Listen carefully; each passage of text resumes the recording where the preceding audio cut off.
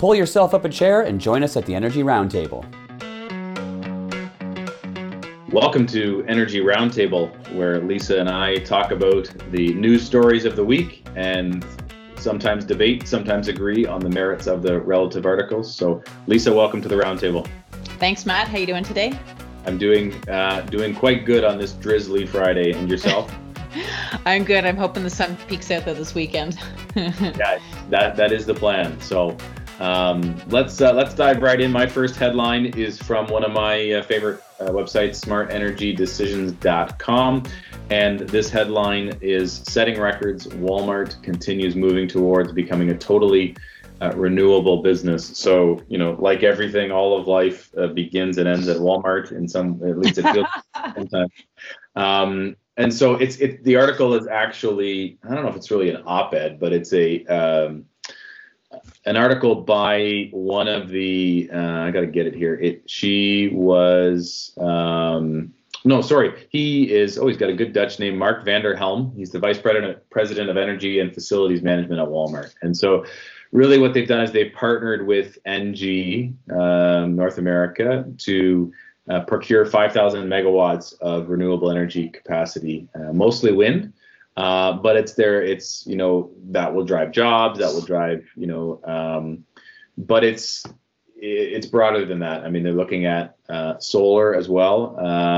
So, they're getting there, and I think they're calling it Project Gigaton. They're trying to avoid a gigaton of greenhouse gas emissions from their supply chain. So that's scope 3, right? So that's for Walmart, it's that scope 3 stuff. I think that is massive, right? So yeah. And it's what I like about this initiative, and I don't have all the details, but it's showing, that they're driving towards, and then they're going to pull everybody with them, right? Because everybody wants to be a supplier to Walmart. Everybody wants to be a supplier to Costco. And to do that, to play in that club, you're going to have to, follow suit to help them with their scope 3 emissions, which come from the supply chain. So, yeah, it's an exciting news story. Anytime somebody makes this big of a commitment, things are going to happen. I give it a thumbs up, Matt. I love the story. The fact that Walmart's getting engaged. I mean, I know that some of our staff, I think one of them in particular was involved in the solar space at some point in the past, and he was doing a whole bunch of stuff with Home Depots. At least I think that was kind of the plan. So to see some of these big organizations kind of going towards that, I think it's going to help set the stage for some of the smaller organizations to follow. So I like it. I give it a thumbs up. One little nugget of facts: their renewable energy supplied for them last year 4 billion kilowatt hours. So, wow. Those are some. They are America's largest retailer in terms of annual green power usage in 2020. Wow. So Wow. Already top of the heap and trying to move further ahead. So. That's great. And once again, you have sort of teed me up to my next article, or my article that I'm going to talk about now, because I was actually going to talk about my other one first. But this one is from grist.org. It's the problem with big oil's climate goals. They don't include all the oil, is what it's titled. The reporter on the article is Shannon Osaka. And basically it's a bit of an opinion piece. It's kind of... I'll call it negative in terms of kind of her view of what the oil companies are doing. But she's basically suggesting that net zero claims by these big oil companies need to be taken with a grain of salt.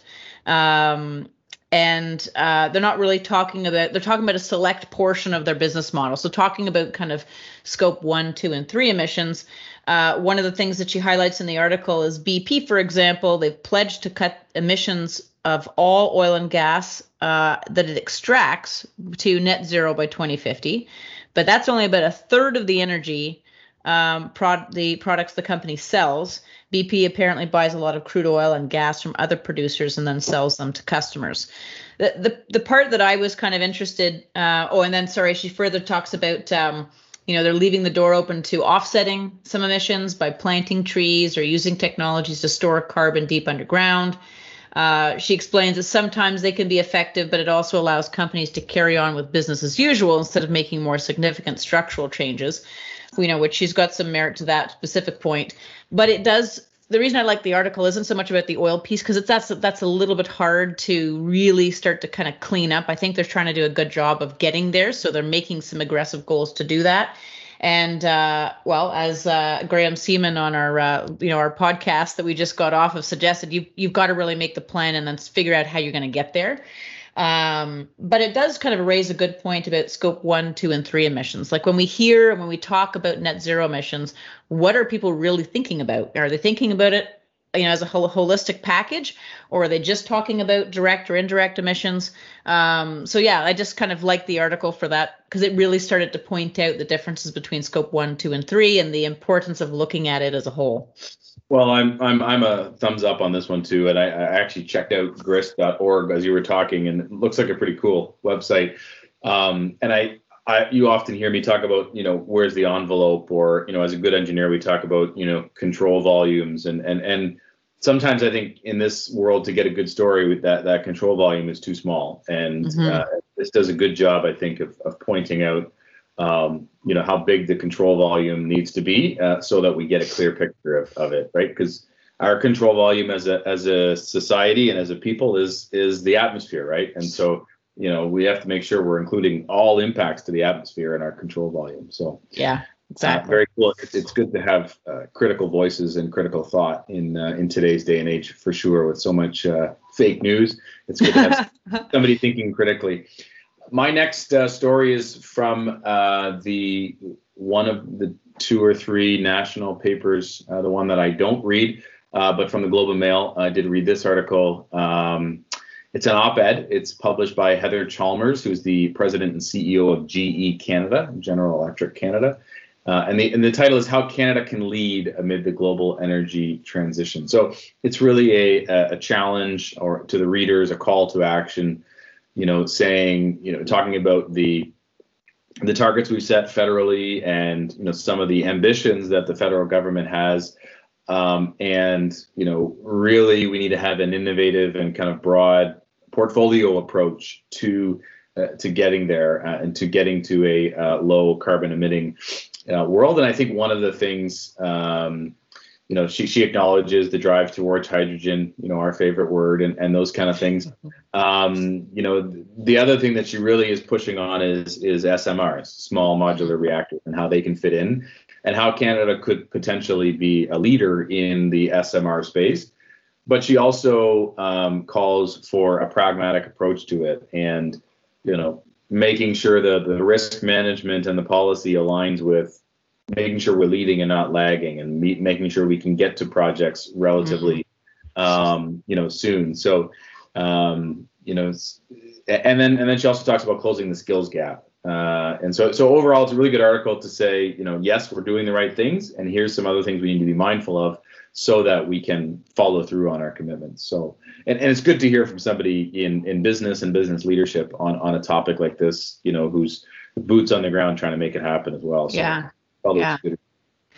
No, I give that a thumbs up, and it's kind of interesting because when you think about technologies and you think about what how our world is evolving, and again, the story about electrification versus using natural gas, you kind of wonder if maybe it needs some broader organization, and maybe the federal government is part of it, maybe they're not.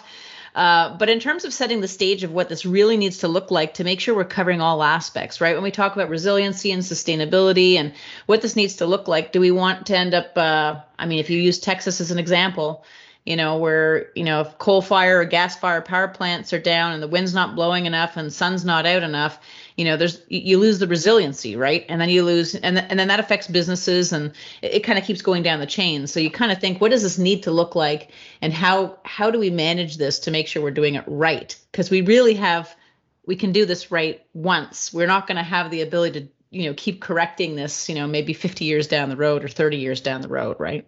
The counterpoint is, at some point we got the filament in a light bulb right, and not we. Edison did, but it took him a lot of wrongs to get there. So that's true. At the same time, progress requires that we make some mistakes too. So yeah. I'm not sure I want governments picking winners. Well, that's why I was kind of like, I don't know if you want necessarily them, or if it should be somebody else that's maybe tied to them. But Yeah, you kind of think how that has to fit together to make it right. Right. You got one more article? Yes, sorry, I do. This one is from Sussex Strategy Group. This actually just came out yesterday. I was pretty excited. So I actually had a different article picked out today, but I thought I would talk about this one. So it's titled Ontario Minister of Natural Resources and Forestry releases Ontario's draft forest biomass action plan for consultation. Cool. I was pretty excited about this because we haven't really heard a lot about biomass. I mean, it's received a lot of, I'll call it negative press for people that really don't understand biomass as a whole. But basically, the strategy is to help improve the provincial forest industry's cost competitiveness by maximizing the use of mill byproducts and enabling the province to reduce the need for more carbon-intensive fuels. And then they talk about a couple of objectives that the plan has. I'll go through them here really quickly. So the first one is to identify pathways to markets for forest biomass. The second one is support demand for forest bioenergy and bioproducts. The third one is improve the business and regulatory environments for the use of forest biomass. The fourth one is support holistic, cultural, relevant pathways for Indigenous community involvement in forest biomass value chains to support reconciliation between Indigenous communities and the Crown. And the fifth one is communicate, collaborate, and inform on forest biomass opportunities. And I like this because, we talk about a variety of technologies within CEM and within, on our kind of media streams, whether it be energy radio, energy roundtable, energy news. But we don't. Again, biomass doesn't maybe get as much of attention as it deserves. It's a great technology that has been quite successful in Europe.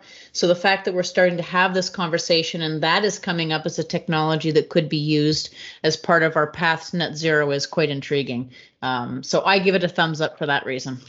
So does the plan speak about raking the forest floors? Because according to the former President Trump. And that's the key to good forest management. That's why Finland is so successful. They rake their floors of their forest. That's a little tongue-in-cheek reference to the unfortunate forest fires in California and Trump's poor handling, saying that they didn't rake the floors. Listen, I mean, Canada has such a great resource in terms of biomass, and we have to. It's a resource on a bunch of different levels, including being a big part of the carbon chain and then the carbon cycle and pulling carbon. So obviously we have to be good stewards of it. But yeah, can we use it and leverage it and to have some policy that drives some leadership around it? That's great. I mean, policy always has to go through the stakeholdering process, right? So what will that look like? How long will it take? Remains to be seen. But yeah, I think it sounds like a positive signal for more options, more fuel options. So yeah, thumbs up from me as well. Very cool. Good. Well, we are now at our face-off, and we're going to invite our content creator, producer, all-around cool guy, Mark Charbonneau, who administers our face-off. Mark, welcome to the roundtable. Hi, guys. How are you? Hey, Mark. Good. How are you? Good. I'm well, thanks. So we have a Mother's Day face-off. Is that right? Yeah, exactly. So I thought we'd go a little bit lighter than usual and figure out. I need to know what I'm going to sip on this evening to celebrate, all the mothers out there, including Lisa as well. Yes, so right. It's my first one. That's right. Big deal. Yes. That is right. Yeah. Yeah. Okay. Well, maybe I'll do both of these then tonight, just to celebrate you, then, Lisa. But okay. So I figured I'm going to do a toast to the moms. So I don't know if I'm going to sip on like an ice cold pint of beer or a nice tall glass of wine. So I'll leave it up to the two of you to figure that out and pitch me on which one I should be drinking. And Lisa, I'll let you pick heads or tails for this coin toss. Okay. I'll pick heads. Uh-oh. Oh. Redo. Sorry. It fell. It is heads. Okay. Well, let me talk about beer. So for the record, though, just to make everybody understand, I actually really like both drinks. Yeah. Okay. Not my grandfather was an alcoholic, but he used to say there's no bad drinks, and I totally agree with that statement. But I'll take the beer side. So, all right, beer. Why is it better? Well, it has a lower alcohol percentage, which is easier on the kidneys and liver. Bonus. It has a lot less sugar content than wine, so it might be a little better for your waistline, although many people do get beer bellies, I suppose. Beer commercials are way better than wine commercials. It's way better after a workout. Quenches your thirst much better than wine does. Every road bike or mountain bike ride I take, not every, but most of them, I'll have a beer afterwards. You can make beer at home faster than you can wine. It's Homer Simpson's favorite drink. So for that reason, it's another bonus. And hangovers are a lot easier to typically deal with for those that, drink maybe a little bit too much. And the last point is probably, if you've heard of the beer festival or the festival in Germany, Oktoberfest, well, case in point. Okay. All right. Well, I'm not nearly as well versed in the consumption of alcohol as my colleague is. Clearly, based on the last few minutes, I will try my best. I do have a bias towards wine over beer, so this fits well. I didn't know that. As I've gotten older, I've had a bias to now, Mark. I might suggest a third option. A glass of scotch you could also sip on this evening as well. I'm certainly a scotch drinker, so that would bode well. As you watch Blue Bloods on CBS at 10 a.m. Eastern. Anyways, a little inside joke for my wife. Anyways, wine. So first of all, nobody collects beer, or nobody admits to it, right? So wine has this kind of panache around. Nobody has a beer cellar, right? Like okay, we consume it with the boys at the bar, but wine has that kind of panache and that kind of it's a classier drink, let's put it that way. And you can collect it, it can age, it can mature. You have selections from all over the world. I guess you have that with beer too. We're recording this, at least me, in Niagara. Niagara has a big, so it's got this opportunity to really support the local economy.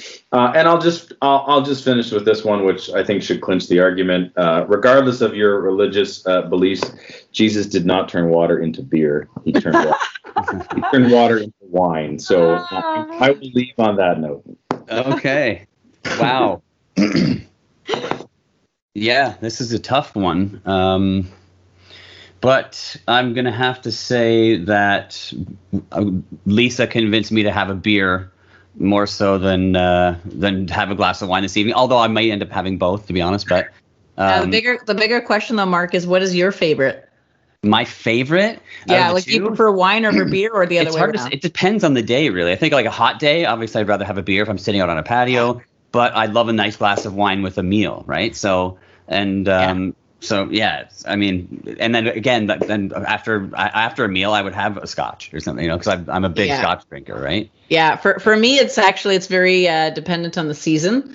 So I will have beer typically in the summer, and spring, summer, and then come fall, winter, I don't know. It's not the same. So I switch over to wine. I agree, and I also enjoy. I've been getting into the craft beers a lot too. So yeah, those are fun. Yeah.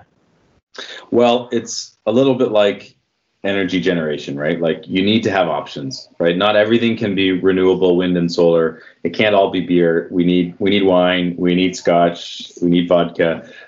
We need options so that we, for the right seasons. I agree. Lisa's arguments were more compelling. I thought I would do better than I did, but I agree you made the right choice. So, and in any regard, let us all toast to our mothers and to Lisa on her first Mother's Day. May you enjoy it's exciting. So thank you both for participating, and thank you to our listeners for another episode of Energy Roundtable. Give us your feedback in the comments. Look forward to hearing from you.